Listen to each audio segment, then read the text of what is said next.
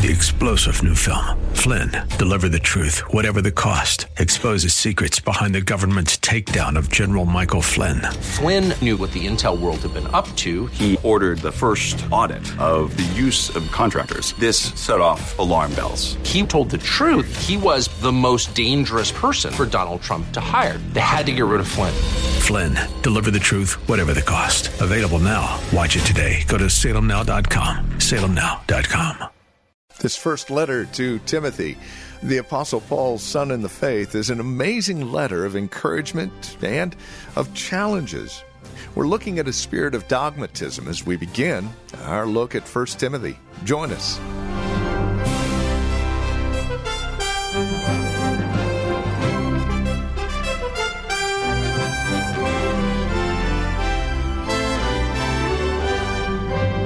The Apostle Paul has a deep love and concern for his son in the faith, Timothy. So he sets to writing to him about issues concerning the church and leadership. And right off the bat, here in the first 7 verses of chapter 1, he deals with the spirit of dogmatism that's prevalent in the day. And quite honestly, nothing's really changed. With more on today's broadcast of Abounding Grace from Reformed Heritage Church here in San Jose and online at reformedheritage.org, here's Pastor Gary. Jesus said the greatest commandment is to love the Lord your God with all your heart, soul, strength, and mind. And the second is like unto it, you shall love your neighbor as yourself. He asked, do you know what we want to accomplish in people? It's not simply to make them Calvinist. Of course, it is to make them Calvinists, but it's not simply to make them Calvinist. It is that they might believe the dispensation of sovereign grace and to teach them how to apply that to their lives. What difference does that make in your life if these things are true? Well, if you really believe that God loved you before the foundation of the world, and that you do not deserve anything from his love, and he demonstrated his love for you by sending his son to die for you on the cross for your sin, that should move you by the power of the Holy Spirit to love God with all your heart, soul, strength, and mind. And it will cause you to love other people. It will cause you to love the members of this church. And it will cause you to love the world. Paul says that is the goal of the church and of our instruction. Not just to make these people correct in doctrine, although that is a part of our mission. But the ultimate goal is that people would love each other and love God, of course, above all. So what is Paul saying here? He's saying that what I really want to see in the hearts of my hearers is love, but not just a simple, empty love, not just an emotional thing. I want to see a love for God and for men from a pure heart. It's not a love that loves other people because of what they might get out of those people. It's not a love that loves other people only if they think they are worthy of that love. It is a love that originates from a pure heart, he says. A heart that has been purified by the power of the Holy Spirit in the new birth and regeneration. That old heart of stone has been replaced with a heart of flesh that is responsive now to and pliable to the Holy Spirit. So Paul is saying, I want this love not just to be some external thing, not to be a cheap emotional thing. I want it to be the real thing. Because your hearts have been made different by the power of the Holy Spirit using the Word of God. And not only a pure heart, but I want you to have a good conscience. And a conscience is something that every human being has as a result of being made in the image of God. Every human being on the face of the earth has the work of the law written upon his heart. So he has a conscience. And what that means is, and you've experienced this, when you do things that are right, you feel good about it. And when you do things that are wrong, you feel guilty. Well, that is your conscience approving you and disproving you. But it's not infallible. If anyone ever says to you, let your conscience be your guide, you just tell them to go jump in the lake. Because your conscience has been confused by sin. Let only the Word of God be your guide, beloved. When you were saved, though, your conscience was cleaned up, and now by the power of the Holy Spirit, as you study the Word of God, it has been re-educated. But it's not always reliable. Sometimes it commends you for doing things that are wrong, and sometimes it makes you feel guilty for things you shouldn't feel guilty about. But he says, I am praying that God will use our preaching to give these people a good conscience. A conscience that loves good. The law of God has been clarified in their hearts now, and they are born again. And now they are Christians. There are more things that will make them feel guilty. Things that made them feel guilty in the past are not going to make them feel guilty anymore, because they weren't really wrong. It's going to congratulate them when they do right. You see, this is what Paul is praying. This is what I hope preaching will accomplish, Timothy. We don't need all kinds of programs. We don't need anything else but the preaching of the Word of God. And if the Holy Spirit uses that, people are going to love each other. People are going to love God. Their hearts are going to be pure. Their conscience is going to be good. And they're going to follow their conscience because it will be based on the Word of God. And they are going to have a sincere faith, not a fake faith, but a sincere faith that rests upon Christ alone for salvation. So I ask you, what has the preaching of the gospel done in your life? Has it made you a Calvinist? Well, I hope it has, because Calvinism is nothing more than the biblical Christianity in its purest human expression. So I hope it has. But if all that the preaching of the gospel has done for you is to change your doctrines, your life and your attitude is going to be ugly without love. And rather than turning people on to Christ and His Word, you're going to turn people off. Has the preaching of the gospel made you a loving person? Do you love God with a pure heart? Do you love the church? Do you love the world? Do you have a pure heart, not a perfect heart? You don't get that until you die and enter heaven. And do you have a good conscience? Is your conscience being educated in the Word of God? Do you feel guilty when you should feel guilty? And do you quit doing what makes you feel guilty? And do you feel good when you do what is right and then keep on doing what is right? And is your faith sincere? That is it authentic? Is it a gift of the Holy Spirit? That is, are you resting upon Christ alone and nothing in yourself for salvation? Paul goes back to this subject in verse 6, and he says, for some men straying from these things, straying from the administration of God, which is by faith, the goal of our instruction, which is love from a pure heart and a good conscience and sincere faith. For some men, not necessarily contradicting doctrines here, but straying from these doctrines and emphasizing things that originate in their own mind and not in the Word, and have turned aside to fruitless discussion. That is, these men, that's all these men really want to talk about. That is all their followers want to talk about, which are the things they make up, these new ideas, these innovations. And once you begin to innovate, you can't stop. It's like socialism or bureaucratic government. Once you control one area of life, you got to control all the other areas of life to keep that area under control. And then you have to control others until bureaucracy leads to socialism, and socialism leads to tyranny. Well, that is the same way it is with false doctrine. Once you start falsifying or innovating, you can't stop. You got to keep changing things until the gospel you preach is beyond recognition. And you will stray or wander off from these great emphases, and you turn aside to fruitless discussion. And all you want to talk about are these innovations and allegories. People do this all the time. I've been in situations where people just want to talk about allegories, particularly when it comes to dispensationalism and hyperpreterism. And I have to ask, what is the fruit of all of this? What is the ethical implication of believing these things? And of course, there is no ethical implication. It was all simply to satisfy their curiosity.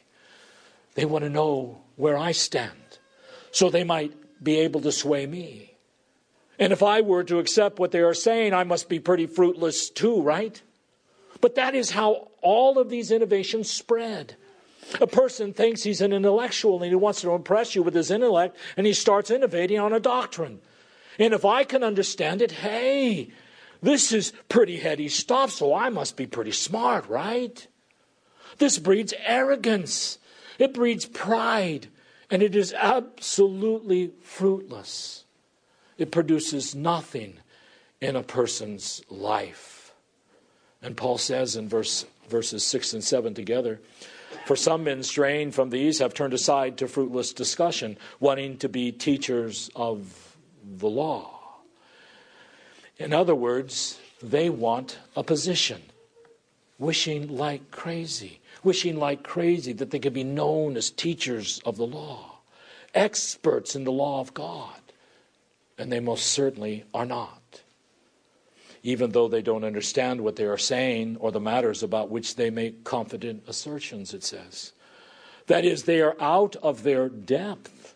They want to impress you with their intellect, but when they start innovating Scripture, they are out of their depth, and they're sinking fast, for they have no understanding of what they are saying or what they are losing. How true is that today? Wanting to be teachers of the law, wanting that reputation. I'm an expert on the Bible. You know, you can go to YouTube, but really, I don't suggest you go to YouTube. All these types of hypocrites can be found there and other places on the internet. Every now and then I come across these guys, and they do nothing but raise my blood pressure because they have no idea of what they are talking about. They are out of their depth, and they just rattle on nonsense. Now, I said all that to make this application of the sermon. The title is A Spirit of Dogmatism. Now, don't answer out loud, but when you saw the title of this sermon, did you assume that I would be criticizing something? Or that I was going to criticize something? Do you think I was going to criticize the spirit of dogmatism, or that I was going to encourage the spirit of dogmatism? Well, it all depends on what you mean by the word, actually. Historically, the word dogmatic has a positive and a negative meaning. And all you have to do is go to Noah Webster's 1828 dictionary, which I use almost exclusively anymore. The word dogmatic means to assert with authority. There's nothing negative about that, right? If you know something to be true, and if something is true, and it is based upon the Word of God, you assert it authoritatively. So the word dogmatic historically meant to assert something with authority. But also historically, it has a negative meaning, to arrogantly assert an opinion. Now, that's true. Some people throughout the history of the church have been really cocky, and they have asserted things they thought were true in such a manner that it turns everyone away. So you want to be dogmatic, but then again, you don't want to be dogmatic. You want to be dogmatic if what you believe is true, and you want to speak as it is, as if it is true, but you don't want to do it in such a harsh and opinionated manner. But let's go to the American Heritage Dictionary of the English Language, a modern dictionary. And understand there is no such thing, beloved, as a neutral dictionary anywhere in the world. All dictionaries represent the people that define those words and their attitude. And the purpose of the humanistic movement is to change the meanings of words. And if they can change the meaning of words, they can greatly influence culture toward their worldview. So let me read to you the definition of the word dogmatic from the American Heritage Dictionary of the English Language. Now, Noah Webster said the positive sense was to assert with authority. The modern dictionary says dogmatism means, quote, characterized by an authoritative, arrogant assertion of unproved and unprovable principles, end quote. Now, why did they change the meaning of the word? That is not what it has meant for centuries in the English language. Why did they change it so that the only meaning of dogmatism is a negative, ugly thing? It was to intimidate you. These guys are relativists. They believe everything is relative. There is your truth and there is my truth. You might think something is good while I think it is evil. And of course, there are no absolutes. So they want to intimidate you from believing there are absolutes. But there are some things that are absolutely, invariably false and always invariably evil. And the passage of time does not make something false true, nor does it make something evil good. Time hasn't changed any of these things. There are still absolutes. Homosexuals are still perverts. And abortion is not a choice, it is murder. And looting is not peaceful protesting, it is theft. And shutting down an entire economy is tyranny, no matter how much Emperor Newsom tries to twist it.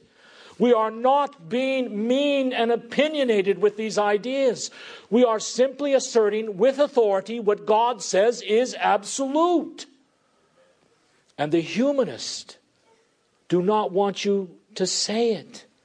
They want you to feel intimidated so that you are hesitant about saying homosexuality is a gross sexual perversion. And if they can make us hesitant, if they can make you think, well, maybe in some way this person was born this way.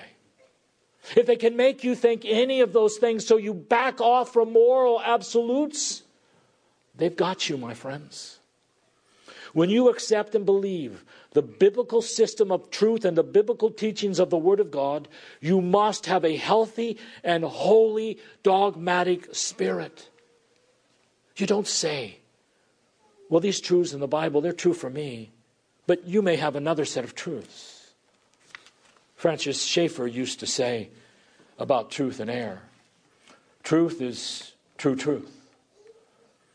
You don't have a truth, and I have a truth. Truth is true truth. And that is what is taught in the Word of God.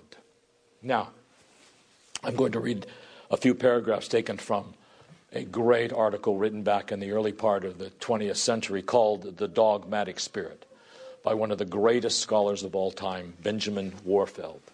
And it's found in his book, Selected Shorter Writings, Volume 2. Please listen carefully, because this is one of the most important things I will tell you. He says, what characterizes a dogmatic spirit in a good sense?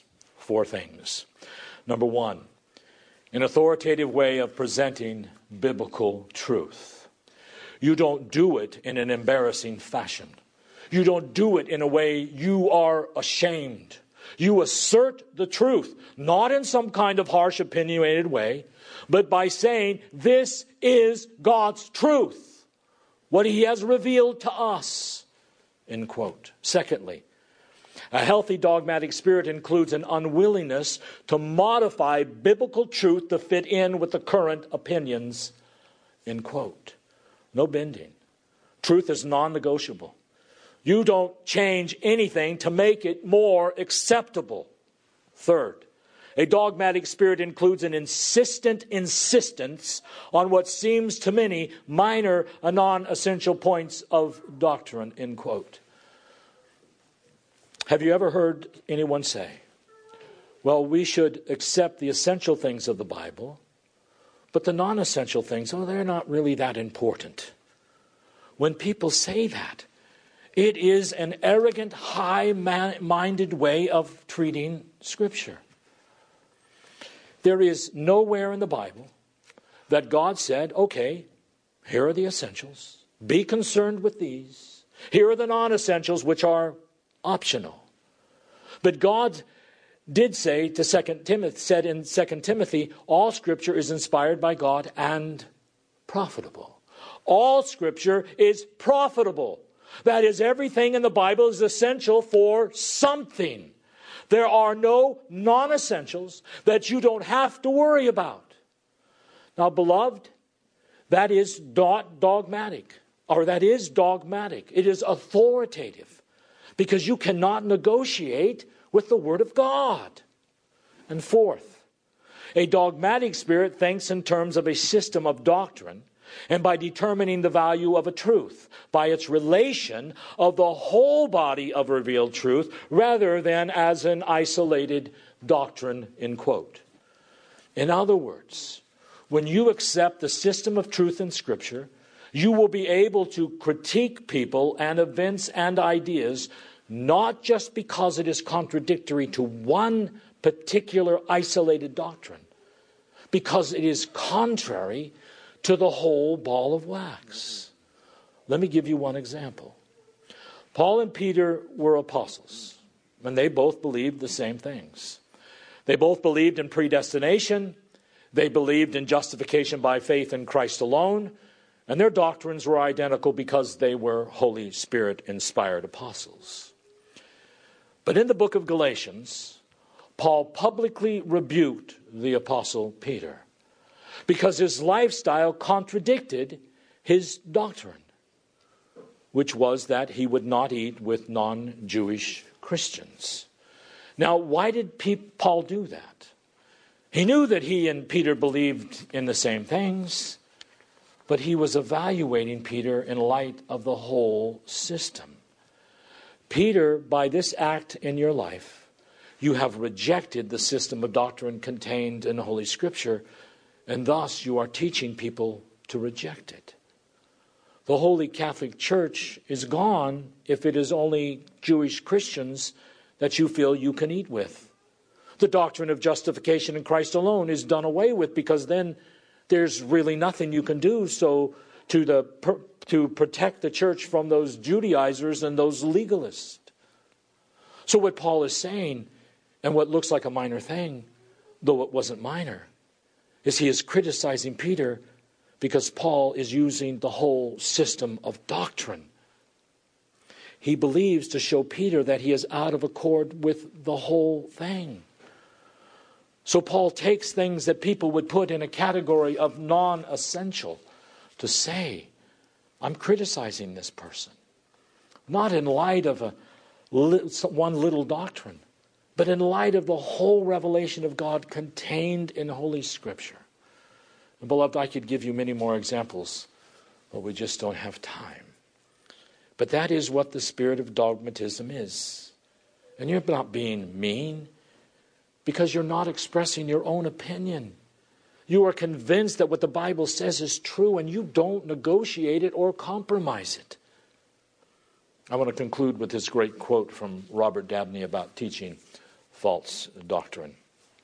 He says, and with reference to the revealed doctrines of the Word, we must resolve to surrender nothing, and to concede nothing of righteous convictions concerning God's truth. We must resolve to yield or bend to no falsehood, and to conceal no biblical truth or principle, but ever to assert God's word with such endurance, self-sacrifice, and fortitude as God's providence gives us. Resolve that no losses, no threats, no penalties shall ever make you yield one jot or tittle of what is true and just. End quote. Amen.